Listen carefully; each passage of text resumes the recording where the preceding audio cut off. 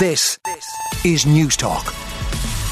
Well, as you can imagine, all the papers celebrating the joy over the Oscar nominations yesterday. It's on pretty much all of the front pages. Lovely picture on the front of the Irish Times of the team behind the film on Colleen Kuhn gathering at the Stella Cinema in Rathmines as the Oscar nomination was announced yesterday. So we've a record 14 nominations, and as Donald Clark writes on the front of the Irish Times, Colin Barry's on Colleen Kuhn, a modestly budgeted Irish language production, has been nominated for Best International Film at the Oscars on a day that saw the nation register by far its best ever results at this stage of the Oscar calendar. 14 nominations there. We have 8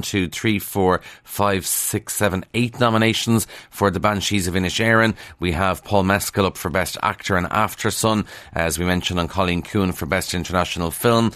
Even Avatar, Best Visual Effects, Richard Bainham. The Elvis movie, Best Editing, Jonathan Redmond. And an Irish Goodbye, Best Live Action Short, Tom Berkeley and Ross White. Huge congratulations to all of them. I do feel like a little bit of a Philistine though, because I haven't seen any of the films, so obviously very, very uncultured. Need to see some of those. And I was listening to The Hard Shoulder with Kieran here on News Talk yesterday, and he was saying sometimes when something's Irish, we feel that we have to like it, and we're not really sure is it good or not, but you feel you have to like it because it's Irish. But this is proof, as he was saying, that independently they're excellent, because the Oscars Academy doesn't care if it's Irish or not. They only base it on it being a good film or not. So we can take comfort in that. So well done to all of those, and roll on March. Now, the Irish Independent front page, this is always something that gets people talking. The government jet, because we're going to have to replace it.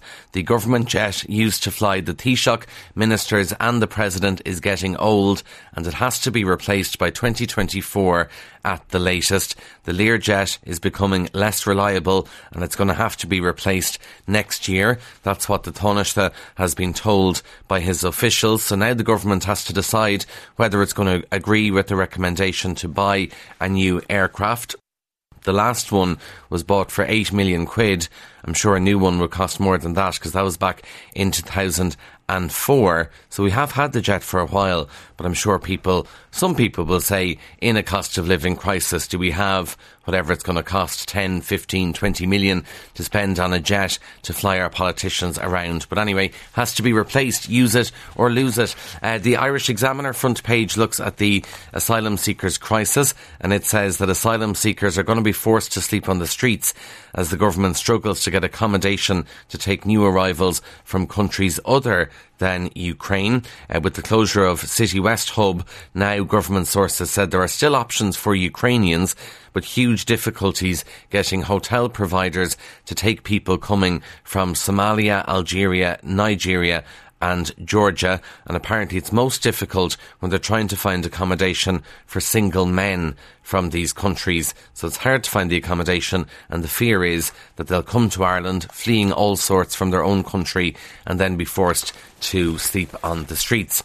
The Irish Daily Mail, back home, workers face levy to park at their office. As someone who parks at the office, I'm interested in this particular story. Employers face being charged to keep car parking spaces for their staff in Dublin under new proposals from the NTA. It's one of the measures that the NTA is likely to take to reduce the number of cars that enter the city centre. The proposal is part of the dramatic new Greater Dublin Area Transport Plan published earlier this week, so bosses could be charged to keep car parking spaces for their staff. I will say, in fairness, I drive home via the canal, an awful lot of cars. Now, I am one of them, I am holding my hands up, but there are a lot of cars on the canal in the morning, and you do wonder, does everybody have to be behind the wheel? But if we can get a bus to pick me up at 4 o'clock in the morning from my house, then I'll definitely get it.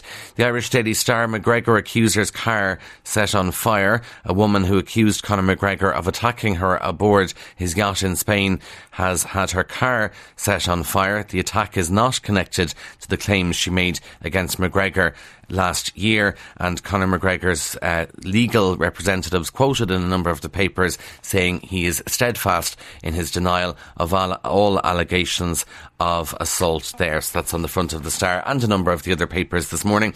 And the Irish Sun, Enoch Knock, who's there, not you again, is the headline. This is the news that teacher Enoch Burke tried twice to get into the school he was sacked from last week. Very interesting. Some photographers were outside the school at 8:30 yesterday morning. Obviously had some indication that Enoch Burke was going to turn up, or maybe they just sit outside the school all day, every day now, in case he shows up. The Irish Examiner is an interesting one about energy and reducing energy. So obviously we're being helped with our energy bills at the moment, and you would think that being told here's how you can save money would be reason for people to reduce their energy, but it turns out it's not. So offering consumers financial incentives to cut down on their energy use can backfire, and recent research has suggested that framing campaigns around financial savings had no effect on people's intentions to save energy. A trial campaign on consumers' energy-saving behaviours showed they were driven much more by concern about climate change rather than the cost of living. This is, according to the SEAI in the Examiner, essentially people aren't looking to save money when they reduce their energy use. It's more about helping the environment, which is an interesting one. Now, in the Mirror, there was a lot of news yesterday, so you may not have heard this. Publicans have applied to UNESCO to have Irish pubs recognised as Special World Heritage Sites. This was announced at a Dáil committee last night. The Vintners Federation of Ireland has formally written to the UN overseeing the protection of unique cultural heritage to protect the rural Irish pub, which is an interesting one. And they think if they get UNESCO protection, it'll help maybe to save rural pubs. And so many people love Irish pubs, of course, and the idea that you can have a cosy drink at the fire. I was in a pub recently where there were 2 dogs lying in front of the fire. It's all kind of magical. But then on the other hand, we are a country trying to get people to reduce alcohol consumption. So some people might wonder, should we then start protecting pubs and giving them UN special protection? You can read more about that in the Mirror. Big campaign in the Star. A girls' soccer coach has started a campaign to get rid of homework because he believes it's stopping young people from taking part in sport. Dave Hewitt has said he's been encouraged to continue his battle after President Michael D. Higgins called for it to be banned.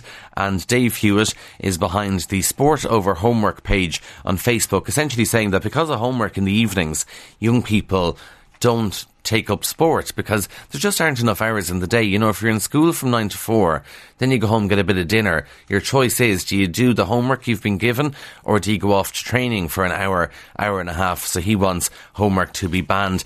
And that issue of homework being banned and the President's comments on social media, it would seem the vast majority of people agree with Michael D. Higgins that we should get rid of homework. Staying with school, final story for you comes from the Times of London. I know a lot of people actually enjoy going skiing, but there's bad news if you're going skiing during the midterm break, because the ski holidays, according to the Times of London, of hundreds of thousands of people are at risk from plans by French unions to shut down ski lifts over the February midterm. They're escalating their dispute over pension reforms. So the 2 main unions who look after the ski lifts and seasonal workers have announced unlimited strike action from January 31st, and they're targeting walkouts which would affect the midterm break plans of Irish families, of British families, of people from particularly all over Europe. And this is at a time when the ski resorts will be their busiest. It's the busiest period,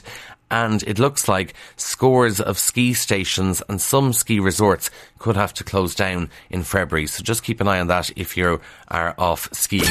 On 106 to 108 FM and newstalk.com. This is Newstalk.